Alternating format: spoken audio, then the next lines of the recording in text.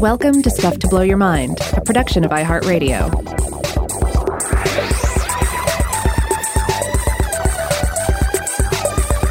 Hello and welcome to Stuff to Blow Your Mind. I'm Joe McCormick, and my regular co-host Robert Lamb is not with us today. He is out on vacation, but as a special treat, I am being joined by our in-house audio sorcerer, Seth Nicholas Johnson. Say hi, Seth. Hello, everyone. It's me, Seth. How are you doing today? I'm doing great. Happy to be on this side of the microphone. Happy to help out while Robert's out of town. And I'm very happy with the subject matter that you chose today. So I'm looking forward to this. Right. We're doing a musical-themed episode today because, Seth, you host another podcast. Do you want to tell listeners who are not familiar with the Record Store Society what it's all about? Surely. Yeah. So obviously, the main chunk of my time I spend producing this show, Stuff to Blow Your Mind. But I also do a weekly show that I host with my co-host, Tara Davies, and it's called Record Store Society.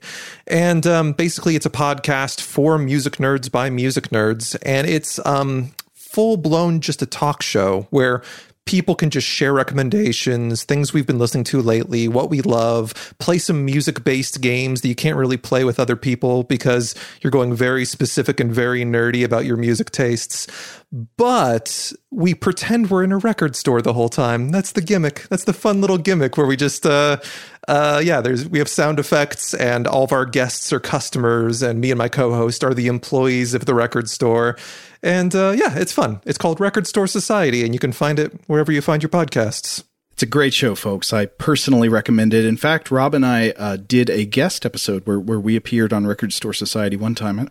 How long ago was that now? Was it a couple months ago? Where we ended up talking. Yeah, it was music videos. Yes, it was a great one. And tons of fun, everyone. If anyone's in the mood for music talk, if you're looking for new music recommendations, or you just feel kind of lonely that none of your friends will, go on a deep dive about, bootleg Neil Young albums, then, you can listen to Record Store Society and we'll scratch that itch.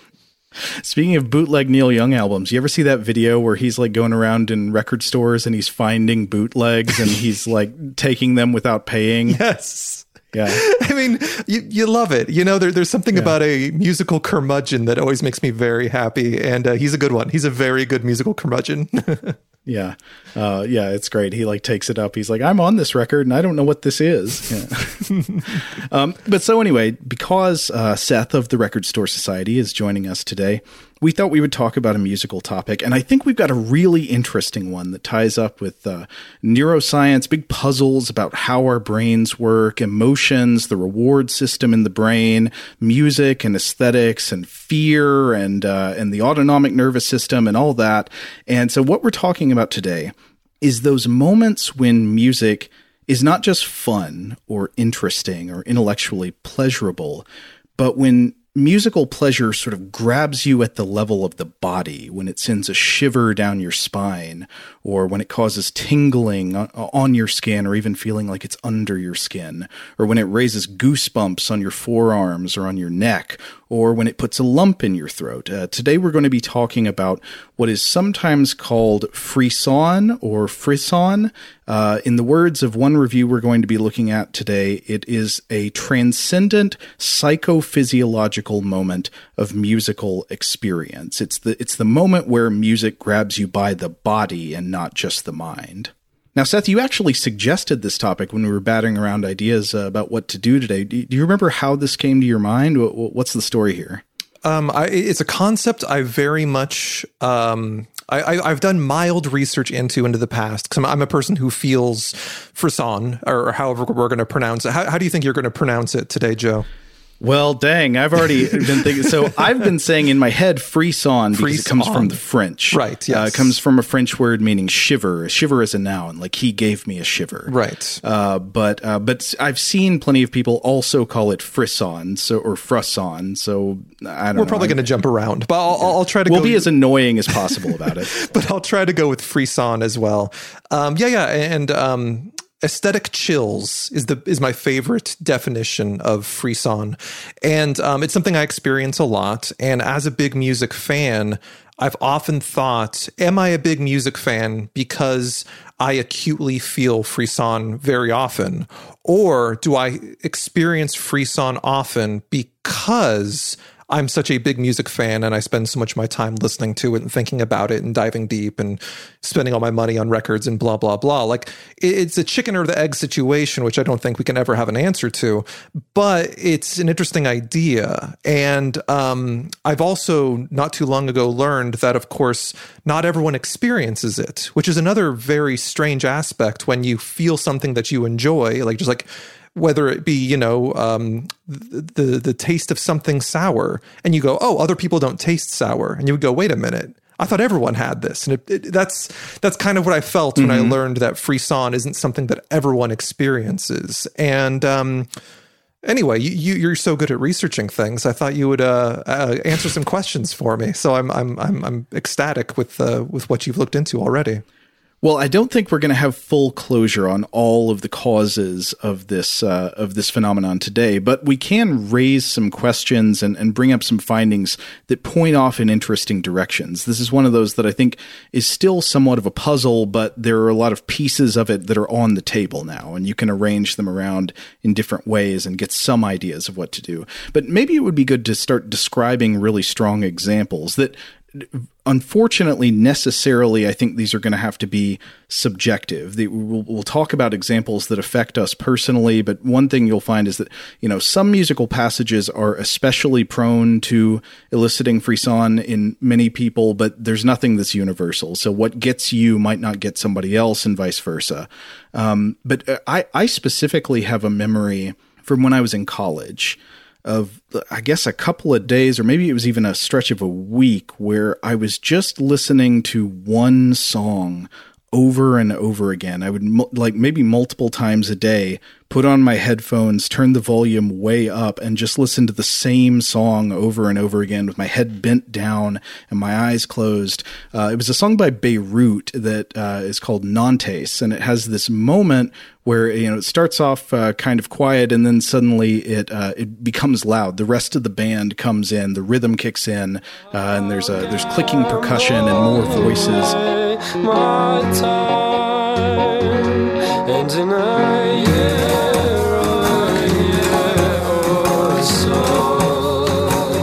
and when that happens, I would just feel these waves of tingling and goosebumps, and I would do it over and over again, almost like I was addicted to it.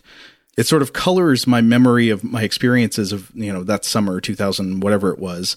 And another thing is, I was thinking, I still really love music, but I don't really do things like that anymore. I would sometimes do that with songs, especially when I was in high school and college, and it makes me kind of wonder if age might be a factor in how often and how intensely you experience frisson, or in how motivated you are to have the experience again and again. Does that line up with your experience?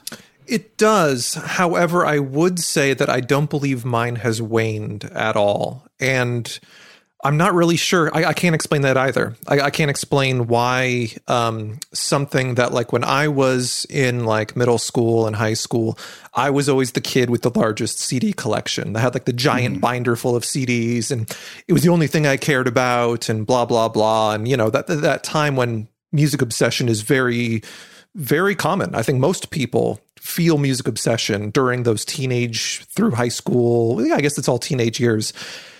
I often had people tell me, oh, when I was your age, I loved music too. You'll grow out of it. I heard that again and again and again. And here I am knocking on middle age, and I haven't really changed much. And I just kind of became a different kind of music fan, I guess. Which is now why I host that music show too, and have hosted other music podcasts in my life. And it's why I run a record label. It's why I'm a musician. It's all these things that I do and really enjoy. So yes, I fully agree with you that there is this thing that must be something like a dopamine release. And we'll get more into like the specific details about what's happening chemically and all that kind of stuff later.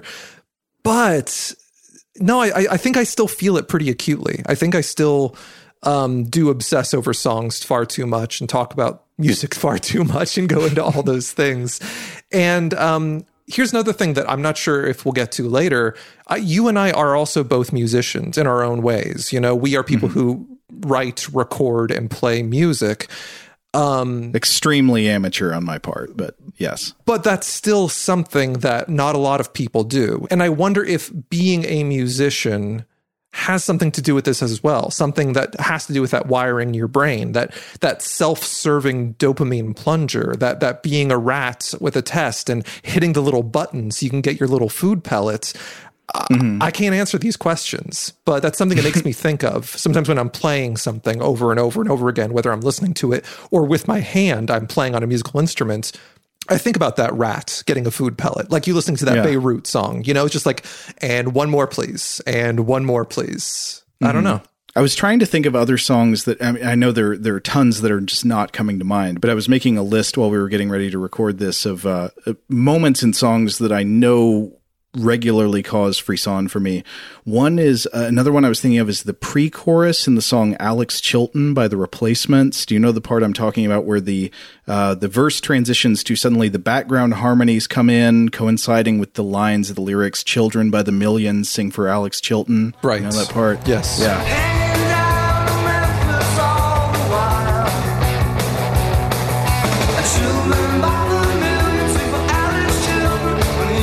Always does it for me. I was also thinking about there's an awesome soul song called "Into Something Can't Shake Loose" by O.V. Wright, where I experience frisson at multiple points in the song, but especially as the intro has these chord changes on the piano along with sort of plaintive vocals cycling through the same lyrics, but with these chord changes leading up to when the rhythm kicks in and the strings come in. Never, never will. I can't shake it loose. No. And chills all over from it. I mean, I think if you experience this, there are definitely high points that you can always remember. Like off the top of my head, there are always a couple of really strong examples. And perhaps some of these examples that we're listing, we'll be able to actually somewhat dissect and understand why these examples hold so strong for us. There's a song called Modern World by Wolf Parade, where basically the entire second half of the song is this building extended chorus.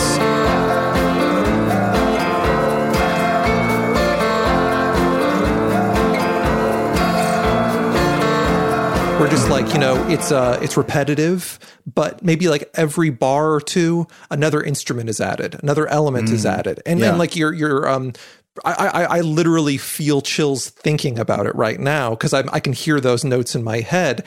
And there's something to do with pattern that really, really brings you home, an expectation. There's also this really great song by Animal Collective called Banshee Beat. That's very slow, very, very, very. It's a languid song, you know, very stretched out, and then every once in a while, the lead singer Avi Ter just hits these notes where he says "swimming pool." Cause when I self-doubt, I find the swimming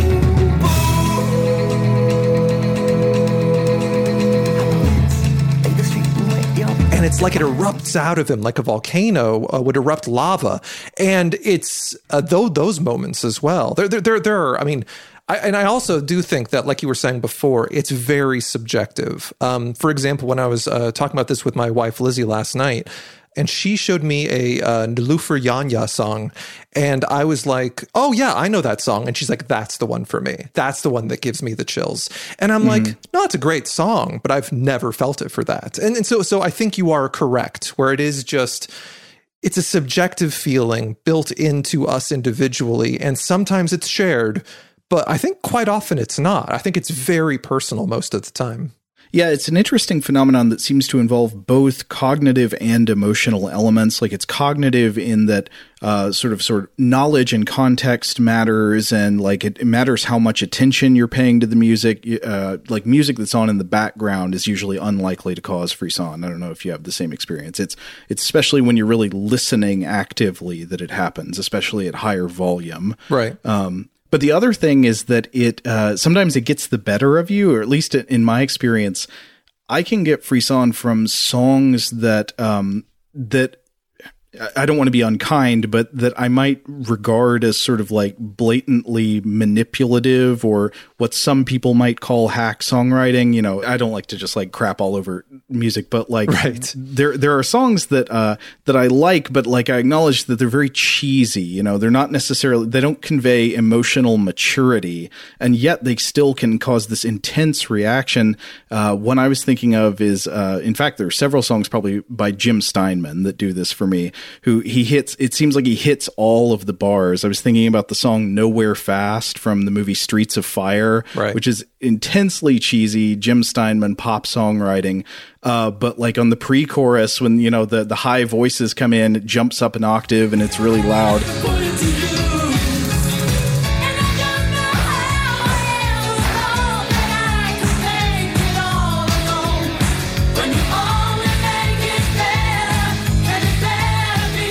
And I get the shivers. And I've definitely experienced the same thing. And that line between cheesy and emotional and what your body is actually taking in, as opposed to perhaps what your brain thinks differently of it. Like there's like an intellectual and an emotional place where it hits you.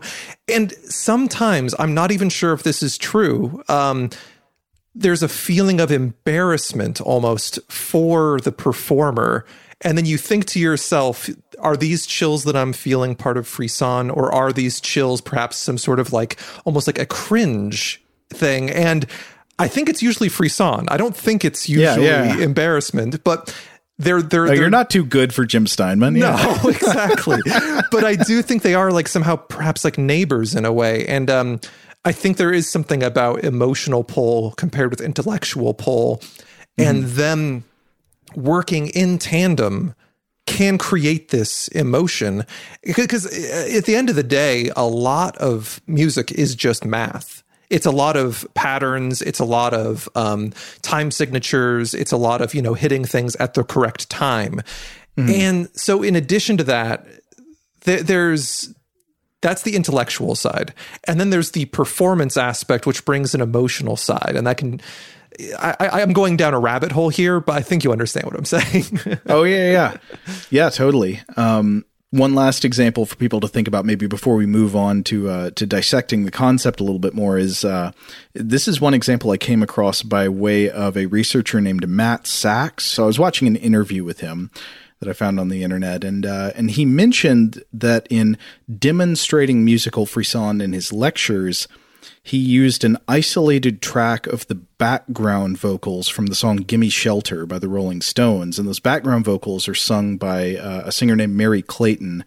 And when I hear them in the song, I mean, I love Gimme Shelter. It's a classic rock song and it's great, but the song itself does not give me chills. However, the isolated background vocals by Mary Clayton absolutely give me chills. It all up and down the body. And I think that's interesting too, that you could actually heighten the effect in some cases by removing other elements and isolating just one part of a song. And Sachs has actually said in this interview I was watching that something like 90% of people say that this one example gives them chills. It seems to be like a sort of home run example to use. Let's try it on our audience for a second. Now, we're going to give you the caveat here that because of legal fair use stuff, I can only play about 10 seconds for you. So you may not feel it in this moment, but perhaps if you look this up on your own and listen to the full thing. However, I got to say, when I listened to this track for the first time with this isolated Mary Clayton thing, it kicked in for me pretty quickly. So here, let's play a little bit of that track right now.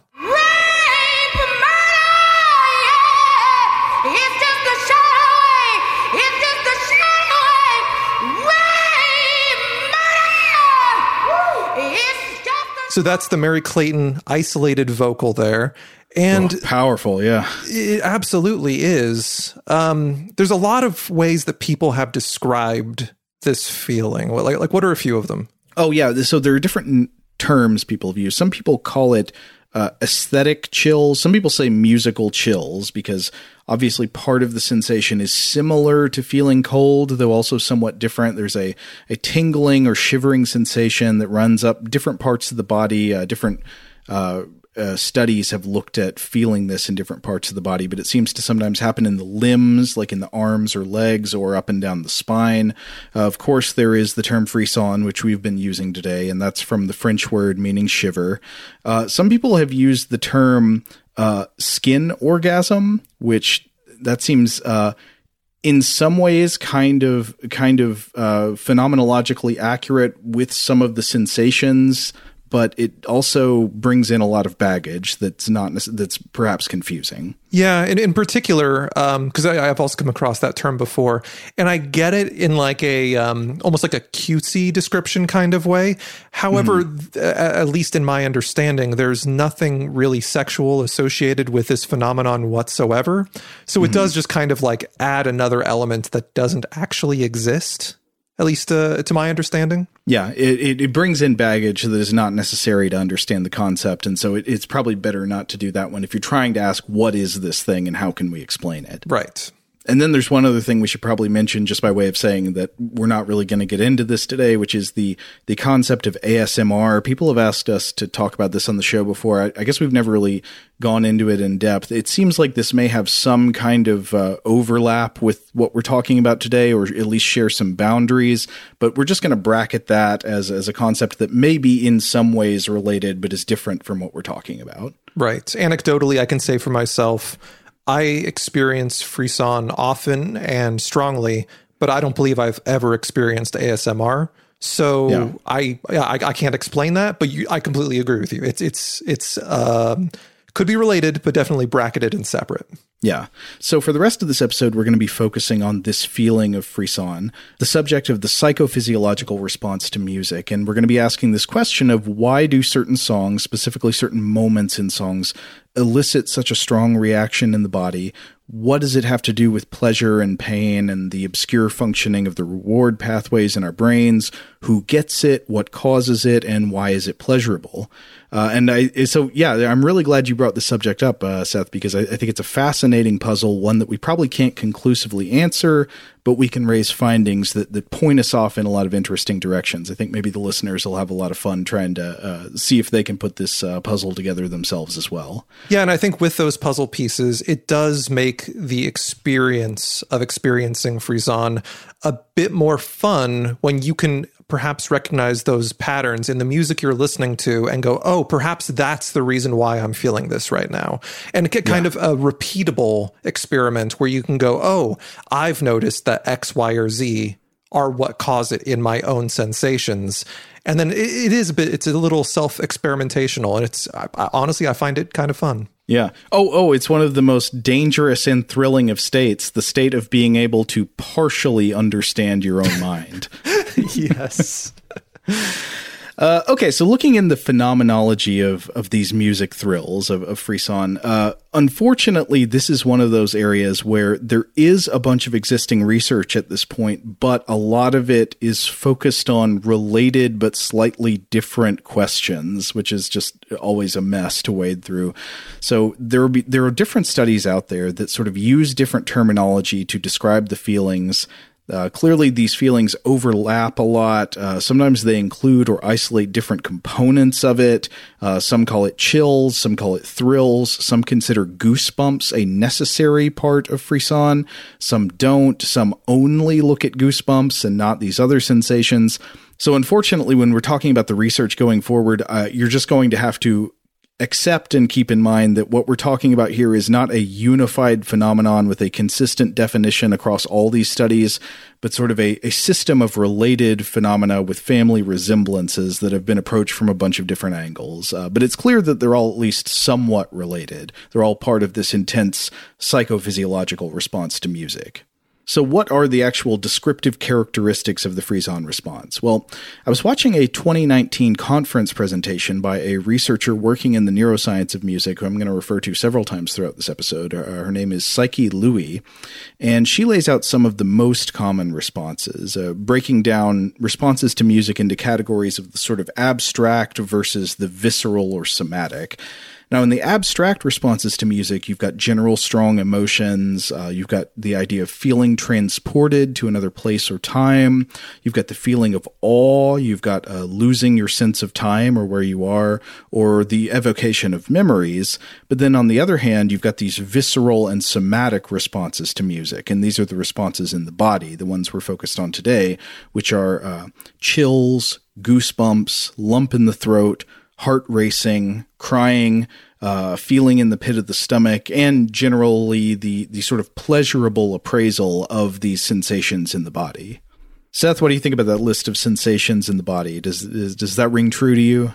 Yeah, 100%. And since looking into this more recently, I've actually been paying more attention to what I personally experience. And I did not realize that goosebumps were such a part of my own personal Frisson experience. But while listening to so many Frisson-inducing tracks over the past few days, and then actually like looking at my body and being like, oh, there they are, you know, there are my goosebumps.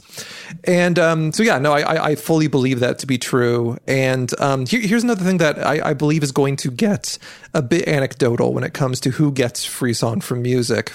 And I apologize for how many times I'm going to say anecdotal, but this is a very anecdotal kind of phenomenon. It's difficult to really hammer it down. And depending upon the source, I've looked at a few.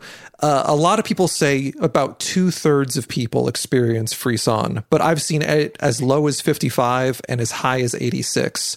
So that's a pretty broad spectrum for how many people they believe to experience this. Yeah, as to the reports of the inconsistency in the reported prevalence of Frisson, you go out and survey people, say, hey, how many of you on average have these chills and goosebumps and all these things when you listen to music? You're going to get different answers, probably because the question is being asked in a different way or with different criteria. And so this is one of the problems with the phenomenon not being consistently defined or measured.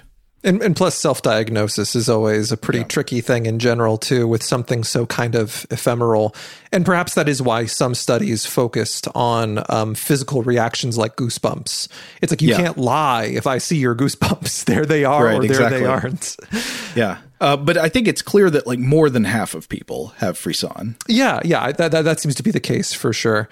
And I can say this. So again, for the podcast that I host, Record Store Society, we have a Discord channel. If people don't know what Discord is, it's more or less a message board that people, go, and it's exclusively for people who listen to this podcast that I host. And so therefore, everyone on there is a big old music nerd. Like, that's just kind of like, you wouldn't go there if you weren't. So the other day, Frisson got brought up because I actually heard this new song that I really enjoyed called Paranoia Party by Francis Forever. And when I heard it, I absolutely got tons of Frisson from it. Like, there's a real nice build. There's a big change from like quiet to loud. There's a lot of patterns kind of breaking down and then reemerging. A lot of these things that perhaps influence Frisson. Promise that I'm okay. Will you just ease my pain? Will you just call me insane? And so I posted it on the Discord channel for Record Store Society going, oh man, I get big time Frisson for this. And a couple of people were like, I had to Google that word, but now that I know what you're talking about, me too. And then someone else go like, oh, me too. And someone else would say like, me too. And I have to say that this is, again, here's that word, anecdotal, entirely anecdotal. But like 100% of the people on this message board for extreme music nerds, everybody was feeling it. Like there wasn't anybody who did not know what the feeling and sensation of Frisson was. So it says something about attention, and it's that chicken or egg thing again, I believe. Also, at least one study I was looking at found that people tend to find familiar music more likely to cause Frisson. Yeah, I can definitely see that. In particular with that song I was just talking about, the first time I heard it, certain things would make it hit for me. For example, a sudden change in volume, because that's something that is going to hit me no matter what. I don't need any prior knowledge. Just volume is volume. But then the second time I listened to that same song, the anticipation that I knew that the volume change was coming, that hit me in a different way too. And I felt it from the anticipation as well. So I 100% believe that as well, that a familiar song can cause it for reasons other than just purely what's there. It's not just about what it is. Anticipatory chills, yes. For sure. Chills and feelings of frisson leading up to the moment of sort of the peak that you're anticipating. Right. Yes. Roller coaster. Yes. Yeah. But I feel like what we were just saying would sort of go along with the study that I was looking at. Seth, I think I actually dug this up because you found an article, a popular level article by one of the authors of this study. So this was by Mitchell C. Culver and Amani L. Aleli, published in the journal Psychology of Music in 2016, called Getting Aesthetic Chills from Music, the Connection Between Openness to Experience and Frisson. So this is another entry in the who gets frisson from music question. So this study compared people's reports of their feelings of frisson in music with physiological responses, so like measuring things like skin conductance responses, and a personality typology test that was based on the 5-factor model. Now, if you're not familiar, the 5-factor model is a way of sort of classifying people's personalities according to 5 different metrics. So, you can sort of get an idea of many things about a person and what kinds of preferences they might have, what kinds of behaviors they might show if you know their scores on 5 different measures. And these measures would be conscientiousness, agreeableness, neuroticism, extroversion, and openness. So listeners who experienced frissons tended on average to be higher in the trait openness. It's also known as openness to experience. I was looking for a good succinct definition of openness to experience. This one comes from the Encyclopedia of Applied Psychology by McRae in 2004, and it identifies that the relevant traits of openness to experience are tolerance of ambiguity, low dogmatism, need for variety, aesthetic sensitivity, absorption, unconventionality, intellectual curiosity, and intuition. So people who are high in the trait openness tend to be more interested in and tend to prefer difference, variety, and novelty, whereas people who are lower in trait openness tend to prefer what's familiar and traditional. Wow, that's interesting. So in a write-up feature about this research, one of the authors, Mitchell C. Culver, wrote, quote, "While previous research had connected openness to experience with frisson, most researchers had concluded that listeners were experiencing frisson as a result of a deeply emotional reaction they were having to the music." So, right, the idea would have been maybe people who are higher in openness to experience are just more likely to have deep emotional connections with music. But Culver goes on to say, in contrast, the results of our study showed that it's the cognitive components of openness to experience, such as making mental predictions about how the music is going to unfold, or engaging in musical imagery, which is a way of processing music that combines listening with daydreaming, that are associated with frisson to a greater degree than the emotional components. In a whole bunch of conflicting information that we are receiving and kind of like experiencing with this whole thing, that's one of the biggest ones to me, is that like the emotional experience of openness based on the cognitive components of openness. You know what I mean? Like that's a head scratcher. It makes sense to me in a way, but again, we're talking about the emotion plus the intellect in a very strange way. Yeah, exactly. So it's possible that their findings are incorrect. But if Culver and Aleli are correct, what they're saying is that people who are high in the trait openness are perhaps not getting more frisson experiences because they're more emotional, but because they tend to engage in more pattern recognition and prediction behavior when listening to music, that they're more likely to be engaging with a piece of music in a way that seeks out patterns in the structure of the song and tries to predict what's coming next, and that activity is more highly associated with these extremely powerful psychophysiological experiences, more so than the emotional components. And I think that's interesting. For sure, yeah. And at least in my own experience, I can definitely feel that to be true.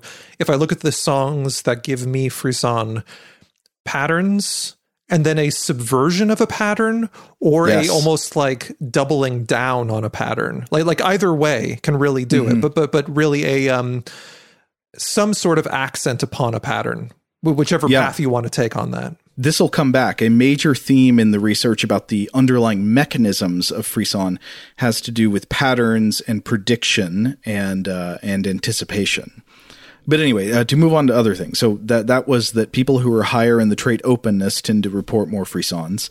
There is apparently a social component. I was reading a note that a researcher named Alf Gabrielson in 2012 in a work called Strong Experiences with Music reported that people who listen to music together with a friend or partner experience more activation of the autonomic nervous system, which is associated with these reactions in the body. The autonomic nervous system is the part of the nervous system that controls things that are involuntary in your body, such as maintaining, of course, a heart rate and digestion and breathing and all that, but also homeostatic responses, responses to changes in temperature, and the fight or flight response, which is specifically a subset of the autonomic nervous system known as the sympathetic nervous system. And the sympathetic nervous system appears to often be activated in these frisson experiences. So something's going on in the body where a musical frisson has something in common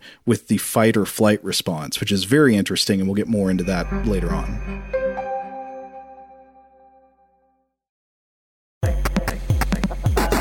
Now, another way to approach this question of who gets musical frisson is, can we learn anything by identifying what people have in common when they don't experience musical frisson? Again, I mentioned earlier that presentation I was watching by the researcher Psyche Louie, and she was talking about studies that have been done with people who have what's called musical anhedonia. And this is a condition where people just do not really derive pleasure from music. Now, it's important to specify what musical anhedonia is not. It's different from what's known as amusia, or tone deafness. People with musical anhedonia do not show major errors in their perception of music. They can hear it just fine. And it's different from general anhedonia. So people with musical anhedonia can derive pleasure from other things. It's not a generalized lack of pleasure. It's just a lack of pleasure from music. And one thing Louis talks about is research that has found that people with musical anhedonia have different patterns of connectivity between the auditory regions of the brain and a region of the brain known as the nucleus accumbens. So the nucleus accumbens is important in the reward system. It is used to drive motivation for the anticipation of rewards, including things like food, sex, money, and drugs. Basically, like anything you can think of that would be, kind of pleasurable stimulus that would really motivate you to want to get more of it. That motivation to get more of it is mediated by the reward system in the brain, including the nucleus accumbens. This might be also very unscientific for me to say, but all those things also seem to have elements of anticipation and dopamine. Oh, yes, exactly. So the thrill you get in anticipation of one of these things, food, sex, money, drugs, any of these things, the thrill you get in the brain while you're in pursuit of that goal is very much related. That is the reward system working to motivate your behavior. Now, another interesting thing about who gets musical frissons, I was reading about a study by the Estonian neuroscientist Jaak Panksepp, who found in research in 1995 in the journal Music Perception that, at least in his study, that women reported experiencing chills from music somewhat more often than men did, though obviously people of all genders get the chills. It found that it was a little bit more common in women. And also, there was an interesting observation from Panksepp's study, which was this, quote, "Many mistakenly believe that happiness in music is more influential in evoking the response than sadness. A series of correlational studies analyzing the subjective experience of chills in groups of students listening to a variety of musical pieces indicated that chills are related to the perceived emotional content of various selections, with much stronger relations to perceived sadness than happiness." So according to Panksepp's research here, sad music is more likely to cause frissons in reality, But when people are just sort of asked to speculate, they tend to believe that happy music causes it more. Isn't that fascinating? And it makes me wonder, like, could this be related to confusion in reflecting on your own experiences of frisson? Because maybe even though it actually happens to you more often with negative valenced aesthetic content, sad music, sad movies, the experience itself is somehow pleasurable. So maybe you mistakenly believe it to be caused by more positive valenced content in your memory, at least. I don't know that that's the causal chain there, but that mistake that people make is interesting. Yeah, it definitely could be some sort of confirmation bias, because even now, when you said that, I thought to myself, okay, what are all the examples I'm thinking of? They are 100% happy songs. And I think part of it, at least for me, is there's perhaps something triumphant in a lot of the songs that create the frisson feeling in me, maybe a bit bombastic.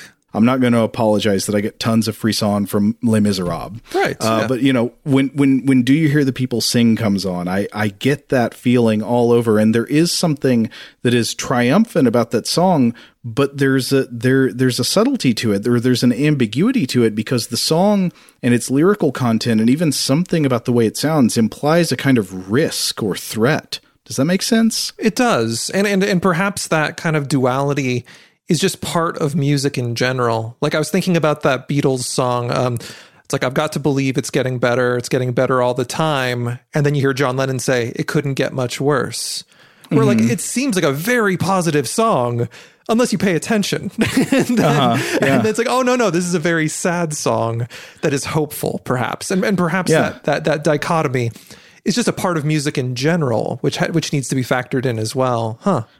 So for me, Do You Hear the People Sing? It is sort of triumphant sounding, but in its lyrical content, it is a demonstration of courage in the face of near certain death. Right.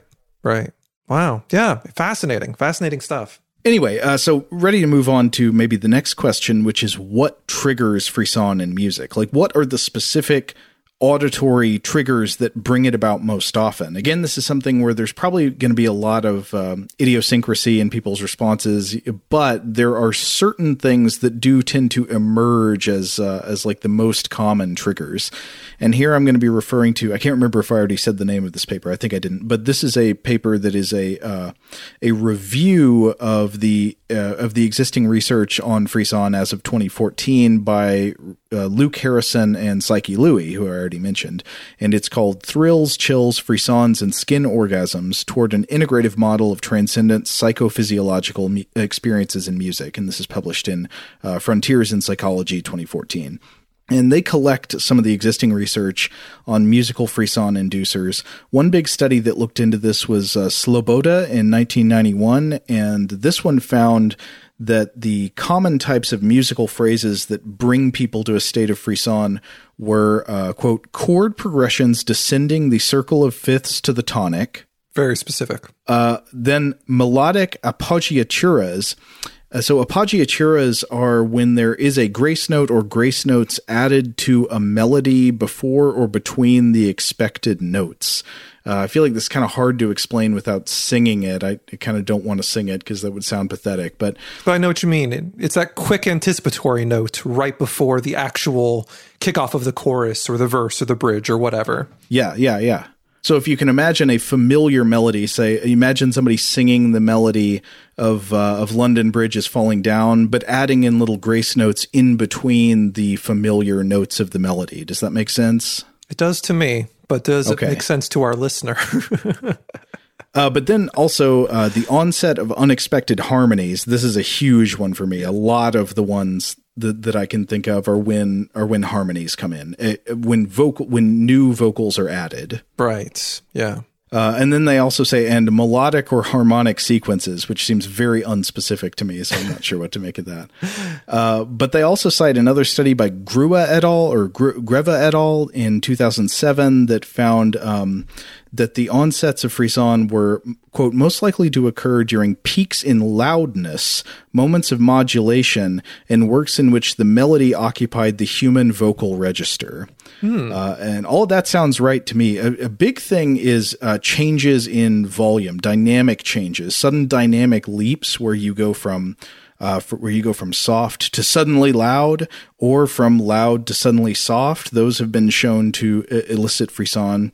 But then also sudden changes in, say, the register when you jump up an octave or something like that. Right. Yeah.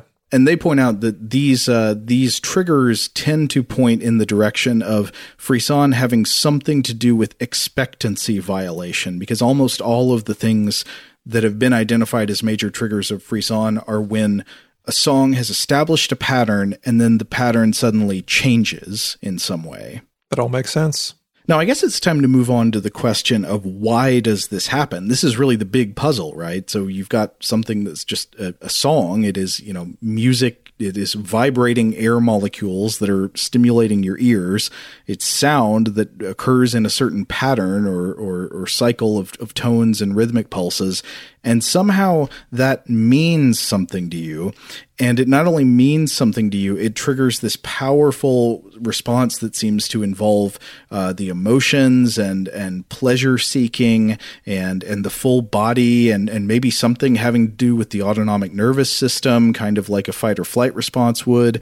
So it's this big mess that's obviously really complicated. So one of the things that I thought might be helpful to start by looking at is one specific subset of musical frisson, which is the experience of goosebumps. So it's actually, I think, at root a fascinating question in itself. Why would human beings get goosebumps from aesthetic reactions to art and music? This is a biological response that it's, at least at first glance, hard to identify a cause and effect relationship for, right? Yeah, it doesn't make much sense intellectually. Yeah. So when you get goosebumps, the technical term for what's happening here is piloerection. It's also sometimes known as the pilomotor reflex. And what's going on in your body when you get goosebumps is that in your skin, at the base of your body hairs, there are these little muscles known as erector pili. And when these muscles contract, it causes your hairs, which are normally relaxed and lying flat, to suddenly stand on end. It sort of like pulls them down tight and they stand straight up. And the question would be, why does the body do this?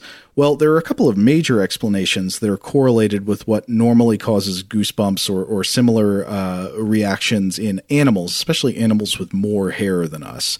One answer is the cold. When you are cold, your body is losing heat through the skin. And the piloerection response is an evolutionary adaptation that helps protect the body against heat loss by insulating the skin. So your body detects a chill, and it protects itself by contracting the erector pili, causing the body hair to stand up. This obviously would have been much more useful to human ancestors who had significantly more body hair than we do. It does a lot less to help insulate our relatively unhairy bodies today, but it seems to be a somewhat vestigial trait. Like when we get cold, we still get the goosebumps, as if we had a big coat of fur to help insulate us when our skin did that. But it's not just when we get cold. There are also threats of danger that cause the pilomotor response. So the body deploys the same reflex, the same piloerection, in response to sudden shocks or fear or threats of danger, and the evolutionary reasoning is that this provides a survival advantage because piloerection makes the body look bigger. So you've probably seen a cat that gets spooked by some kind of possible threat, maybe an aggressive dog, or maybe just a cucumber on the floor, or whatever. It seems to detect the possibility that some other kind of animal is there threatening it, and its fur stands up on end. Now the cat looks thicker, larger, it looks more dangerous and able to defend itself, which means that this other animal or pseudo-animal is less likely to attack. And these explanations for the pilomotor reflex have been known about for a long time. Actually, Charles Darwin wrote about these reactions and goosebumps in his book, The Expression of the Emotions in Man and Animals, in 1872, where he wrote that, quote, hardly any expressive movement is so general as the involuntary erection of the hairs, feathers, and other dermal appendages. And he noted correlates of these in not just mammals, but in mammals and in birds and in reptiles, which I thought is interesting. Right.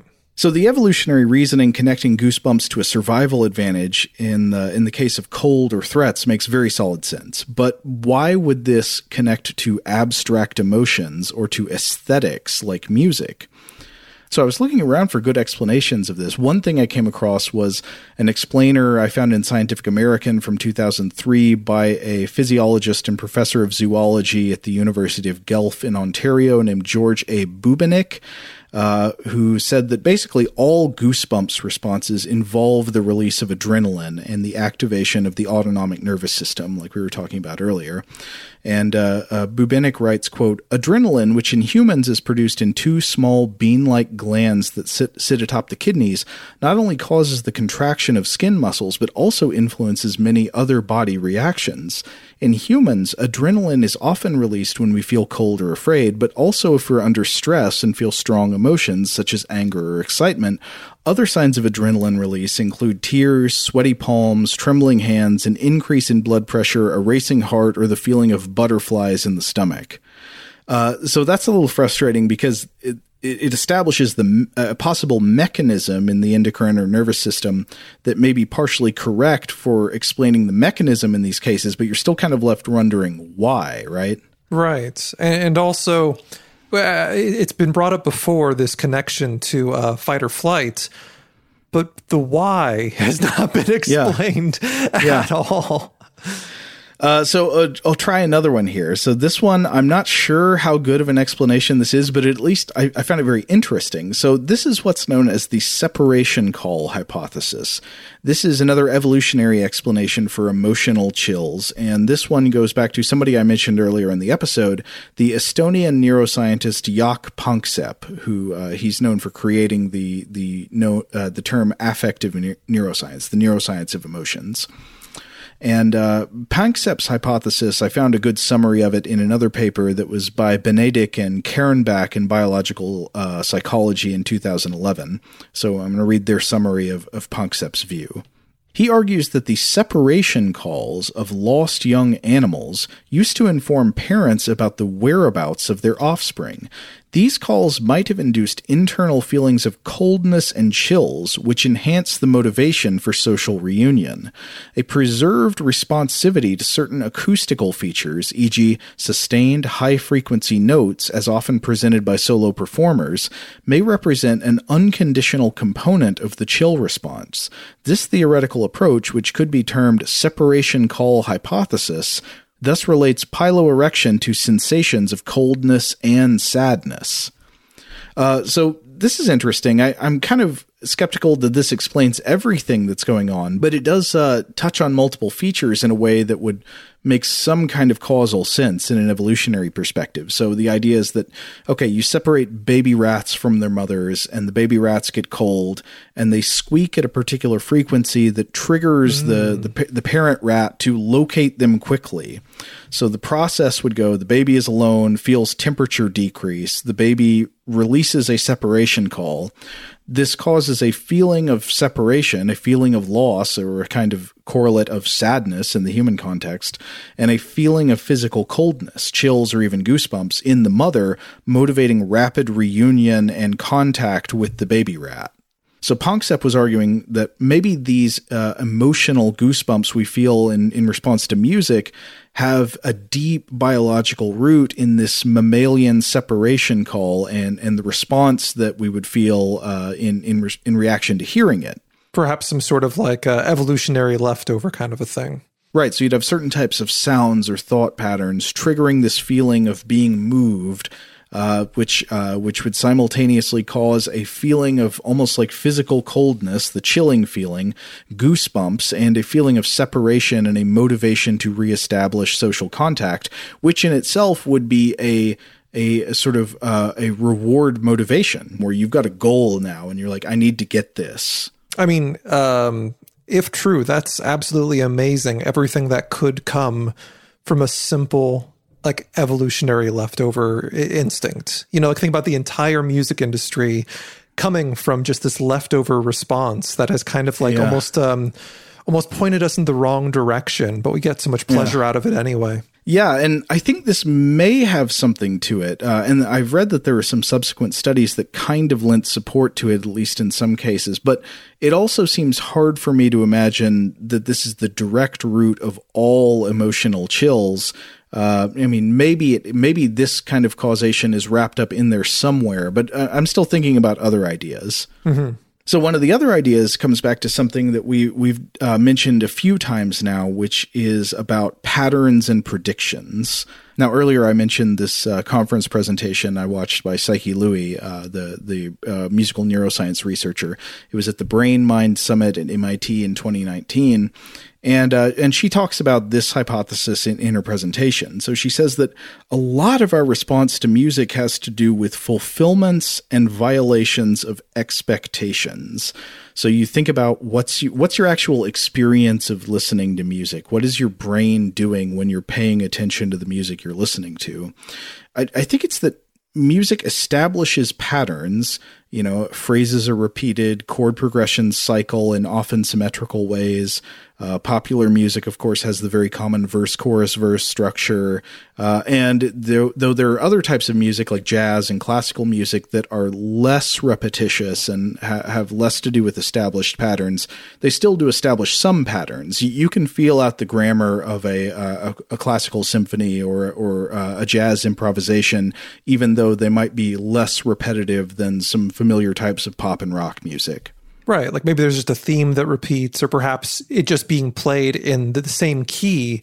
You go, oh, I can kind of predict where this is going to go based simply on like instinctual knowledge of like, you know, different chord progressions and different scales, that kind of thing. So yeah, a piece of music has a kind of implied grammar or syntax, has kind of rules that you can learn, and then you use that to predict how it's going to develop from the present moment.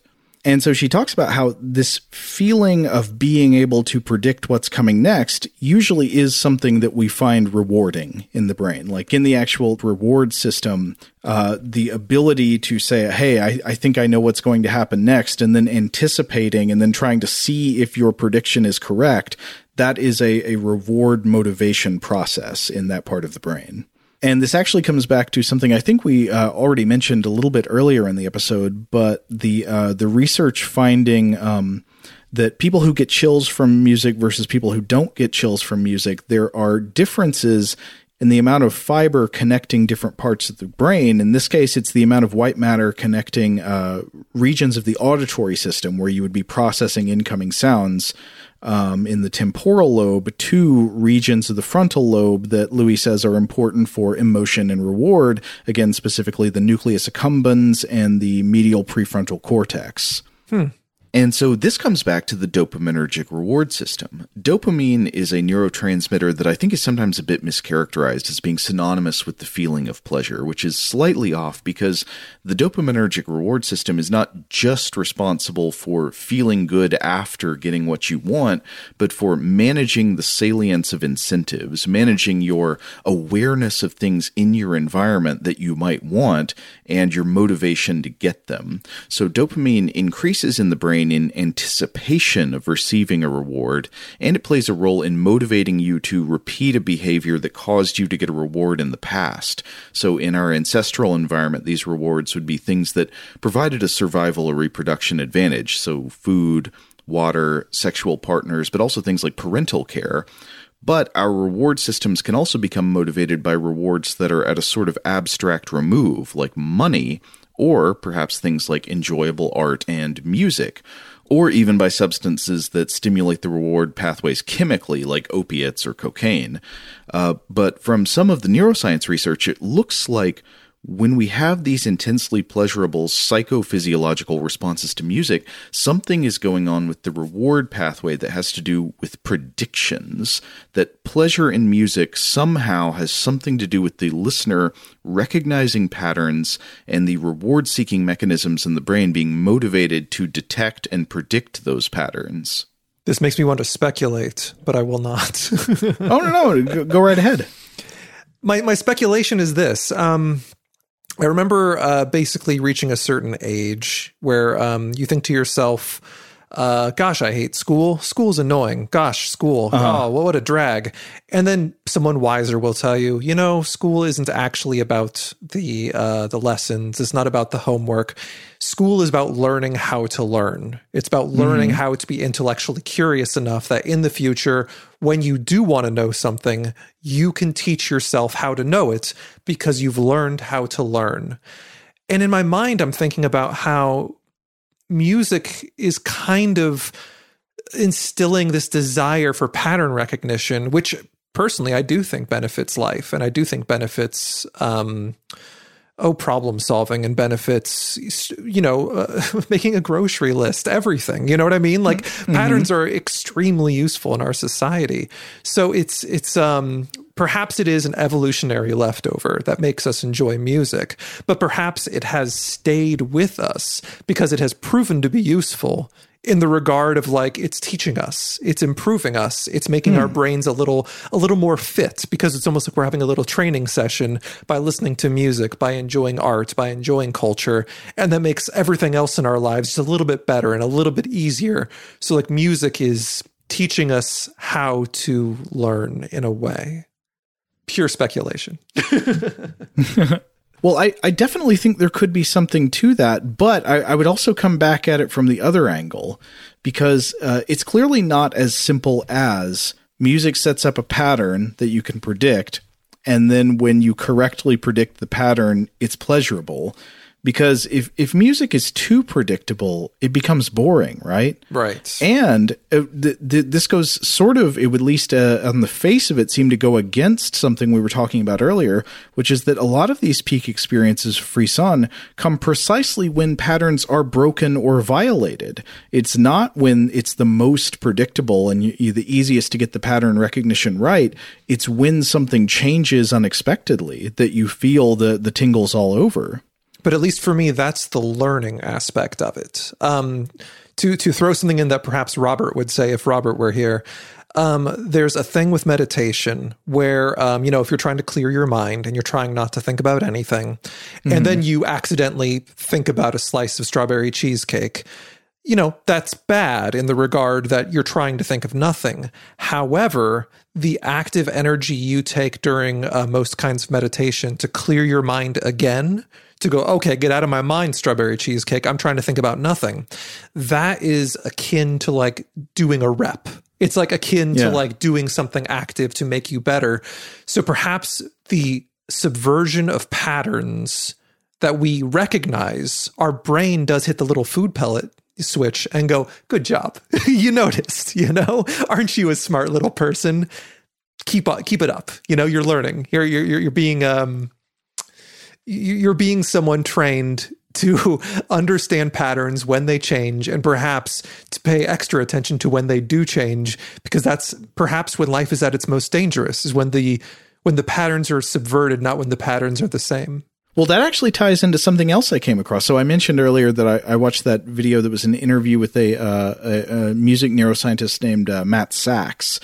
And Sachs had speculated. Now, this is actually going more back in a previous possible explanation that we were talking about for the neurobiological mechanisms of pleasure and frisson. But when you go to the idea of the arousal of the autonomic nervous system, the fight or flight response, and getting goosebumps as a result of cold or being under threat. Sachs is talking about the pleasurable response to music in those terms. Maybe getting goosebumps is like a threat.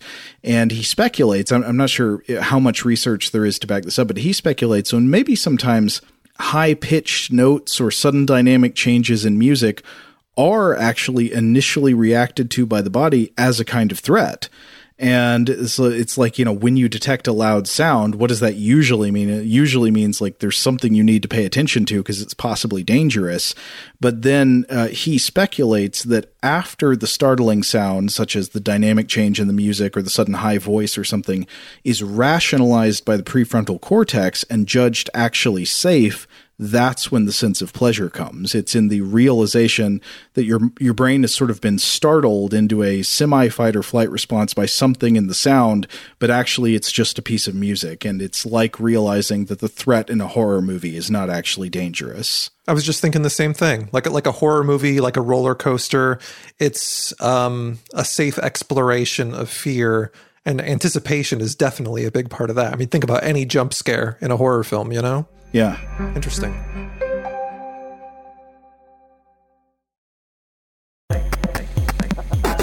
But anyway, to come back to Harrison and Louis and their summary of a study from 2001 by Blood and Zatorre, they write that these researchers, quote, showed with PET scanning of people under musical frisson that patterns may reflect a craving reflex similar to that surrounding responses for food, sex, and drugs of abuse.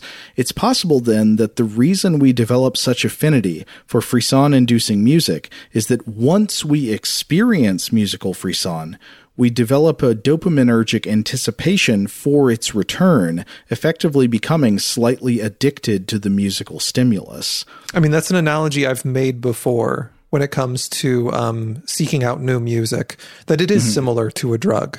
And being a person who is very much a teetotaler in every way, I do not want to diminish people's actual addictions to real drugs, but following the same patterns, of just like, oh, I think I can find another album. Like, I haven't heard a new album that really got me excited lately. I gotta go down to the record store. I need to go find something else. I gotta go dig through some crates. And it's just sort of like that feeling of, there's something out there. There's something out there that's really good and you haven't heard it yet. So you need to go get it. You need to go find it. You need to talk to people.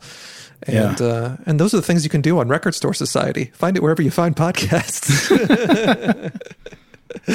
Do you, when you're seeking out new music, do you actually have like these direct pleasurable experiences in mind as like sort of the thing you're questing after? Because while I do love them in music, I remember when I was more obsessed with like finding new music, I had a probably a stupider idea in my head, which was like, once I hear this album, then finally I'll understand music. Do you know what I mean? I do. I definitely do. I felt that also, where in particular, if there were albums that everyone said were truly, truly great, and I would go, oh man, I'm gonna find this album. Let's say it's the Velvet Underground and Nico, you know, the famous one with the Andy Warhol banana on the cover. Banana, yeah. Where I'm like, this is that album that everyone keeps talking about. One day I'm going to find it. I'm going to listen to it, and then I'll know what everyone's talking about, and I will have achieved something. It will be like a totem somehow that I have found and listened to this album. Obviously, this is way before any kind of streaming media, so it was much more difficult to track down and purchase an album when I was a kid. But in that same regard, I would say, to answer your question about seeking it out and does that provide some sort of pleasure, I do think that for me personally, the things I love most in music are progression, change, experimentation, people trying new things. I really love really experimental, really, for lack of a better word, odd music. I really enjoy that. Not to say that I don't also enjoy, some Beatles as well. But that being the case, I would not be surprised if deep down subconsciously, me perpetually seeking stranger music, seeking the experimental and the new, for lack of a better word, is perhaps trying to find that thrill again, find that roller coaster, find that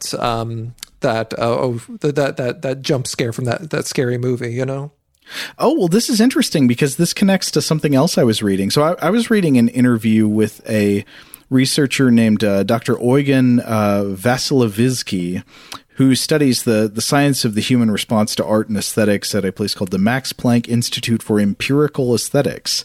And he'd done some work on essentially people's frisson reactions, not just to music, but to other genres of art, such as poetry, because also people can get frisson from poetry.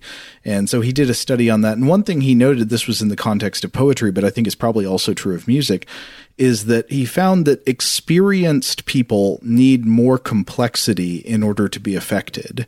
So basically, the more experience you have with a genre of art, usually the weirder you need it to be. Right. Does that make sense? No, 100%. I've made this analogy myself where people have asked me, oh, why are you listening to that noise? Like literally, noise. There's a lot of noise albums that I very much enjoy. And I'm like, think about it like a foodie. Where there's a person out there who, they love pasta and they eat their pasta and it's so good. But at a certain point after they've really, really focused and studied and had so much pasta that's coming out their ears, they're like, you know what? I think I need to go to this gastro microbiology center where they give me a pasta foam and a snifter of basil liquefied that I inject in my arm. I do think that all art does eventually become stranger and stranger. And I think that goes for everything. I think that goes for shoes. Sneakerheads will probably do the same thing. Same thing with people who are really into cars, people who are really into I think everything, honestly. I do think all aesthetic appreciation eventually gets really strange because you're perhaps getting a little bored and you're looking for that new feeling again. Right. Does that happen with everything? So I wonder about cars. If you are somebody who's obsessed with cars, you go to all the auto shows and you read all the car blogs and all that. Eventually, are you only interested in Batmobiles and rocket powered cars and stuff? Or I don't know. I wonder about that. I think this will relate again to what we were looking at before with the different kinds of brains, where there was the one kind of brain. This was when you were talking about openness, how one was looking for the novel, looking for the new, and the other one was looking for the traditional, looking for the essential, And I really do feel like perhaps let's take a car example. I think neither of us are car guys, but we will put ourselves in that world. There is someone that goes, no, my 1960s Corvette is the perfect car that I will love forever. And then there's another person at the same car show who's looking at all the fancy, I don't even know what they're called, but the prototype cars that will never actually be made, but always look really, really neat and futuristic and Blade Runner-esque. They'll only drive one of those spike cars from Fury Road. Yes.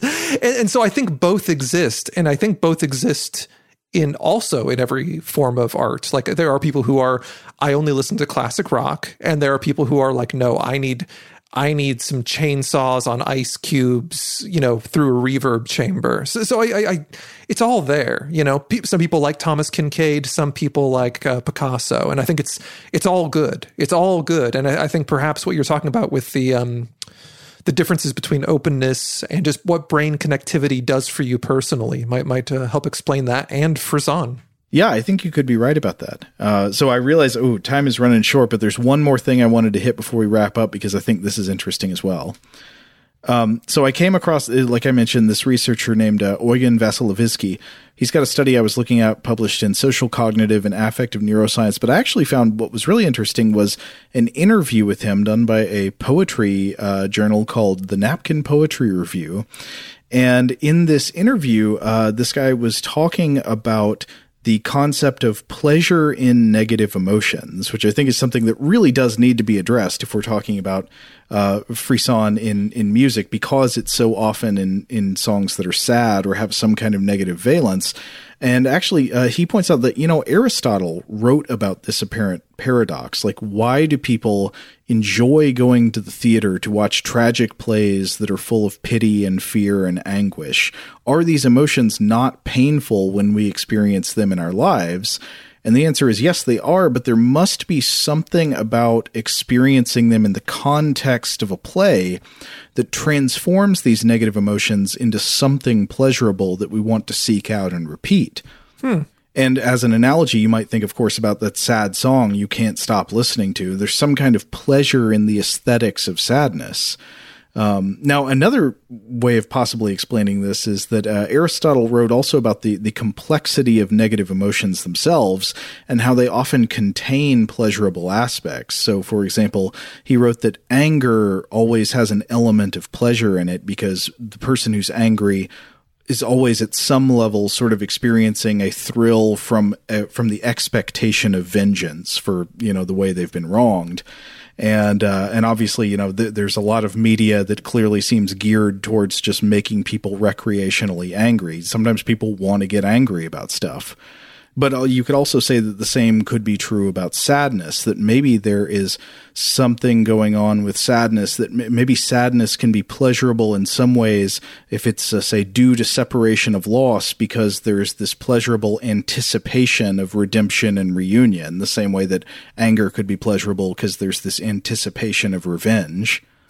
But anyway, for this researcher, Vasilevsky, he said that this ended up making him want to study the concept of being moved, which is something that's clearly not just like pleasurable or painful. It is this intense emotional state that can blend positive and negative emotions into a single episode. It's pleasure and pain indivisible, actually. And that he added a hypothesis onto this concept of being moved, which has been explored by philosophers for centuries, which is that it seems like peak moments of being moved, having this ambiguous, complex emotional episode where you're experiencing both maybe joy and sadness at the same time, those experiences tend to be marked by emotional chills or goosebumps yet again. And so he did some research looking into this in people's responses to poetry. And in talking about possible reasons why we might have this reaction, he says, it could be that it's conceptually when something feels important and at stake. When it feels like that the autonomic nervous system is aroused and causes this goosebumps reaction that is presented to the conscious brain as a sort of signal that something that's going on in the art that you're listening, the music you're listening to or the poem you're reading, something important seems to be up for grabs and that you need to be on alert and remember what's happening. Makes sense. And this comes back to, I can think of a lot of the things that give me goosebumps in art that are somewhat positive, but they also, like I was saying earlier with Les Miserables, they involve some element of like risk or change, maybe displays of courage or new possibilities, which are themselves often very, very kind of scary. So coming back to what Vasilevsky says in this interview, he says, you have the negative emotion on the foreground and this antidote in the background, or vice versa, but there's always this clash. You can't really decide on if it's now positive or negative, so it's somehow both, and this creates a lot of tension. But importantly, we can experience this clash from an aesthetic distance mode. So it's something about the ambiguity of these stimuli that elicit a combination of pleasure and pain, of joy and sadness at the same time that cause this feeling of being moved. Something about the high stakes that seem to be suggested by these complex emotional states maybe stimulate the autonomic nervous system because it's making your body in some conceptual sense feel threatened, as if there was like a bear menacing you, and it's trying to get your attention to do something about this concept that's being raised. But then again, as with what we talked about before, maybe it's possible that you realize you can trigger this response with some kind of aesthetic stimulus like music or poetry. And once you realize you can trigger it, the reward system in the brain just wants to get it again and says, well, let's try that again and again. and that's what motivates perhaps the pleasurable kind of feeling there. It's the grasping after it. Yeah. I think we've answered I'm not going to say we've answered some questions, but like you said, we've identified some puzzle pieces, we've laid them out on the table, and we've taken a good look at them. What seems most compelling to you now that we've talked about all this? I do think that Frisson seems to me to be an evolutionary leftover that is tied to the fight or flight response, and that perhaps our brains have misinterpreted it into something that has made us enjoy art in many ways, but in particular music, which doesn't make a lot of sense. However, that's what it's adding up to in my mind. And Yeah, and this is a deep situation that we've kind of dug ourselves into, and I'm not sure if we'll be able to get out. All right. Well, the next thing is everybody's got to go listen to Record Store Society. Oh, what's a good episode for people to start off with? Is something you've done recently you think people should look up? Well, if they specifically want to hear you and Robert, they got to check out, let's see, I think that's episode 17, and that episode is called Video Dream. And that's the one where we do a deep dive into a whole bunch of our favorite music videos. Let's see, there's a lot of other really good ones. Oh, man. There's a really great one called EP or Not EP. That's episode 19, where there's a music journalist and author, Matt LeMay. He was one of the original Pitchfork writers back in the day, and that's a really fun conversation. We've got a really great episode coming out this Friday, but I suppose. Yeah, it's tomorrow. I can say here. Tomorrow we've got this really great musician named M. Sage. He's one of my favorites, and we're discussing music documentaries, and that's a very fun, deep well. So because M. Sage, in addition to being a wonderful musician, also happens to be a film professor in Chicago at a university. So he's got a really great dual knowledge that really. Music documentaries are the perfect subject to have him talk about. So he's a lot of fun. So anyway, there's always something fun going on. Every episode's good, but those are a few. All right, folks. Well, if that catches your fancy, you should go check out Seth's podcast, Record Store Society. In the meantime, let's see. Do we have anything else? No, I guess that wraps it up for today. But yeah, if you want to find any more of our podcasts, we are Stuff to Blow Your Mind. You can find us wherever you get your podcasts. We're on all the platforms, all the stuff like that, or you can just Google us. Of course, please, as always, hit subscribe if you're not subscribed, so you can get all of the episodes we put out in the future. Big thanks, as always, to Seth, who is our wonderful producer, produces every episode of this show, and does such a great job. Seth, we love you, and I really appreciate you coming on the show today.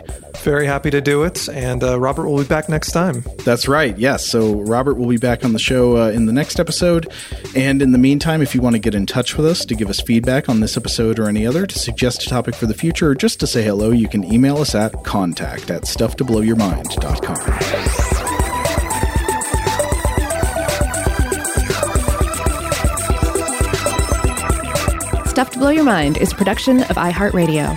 For more podcasts from iHeartRadio, visit the iHeartRadio app, Apple Podcasts, or wherever you listen to your favorite shows.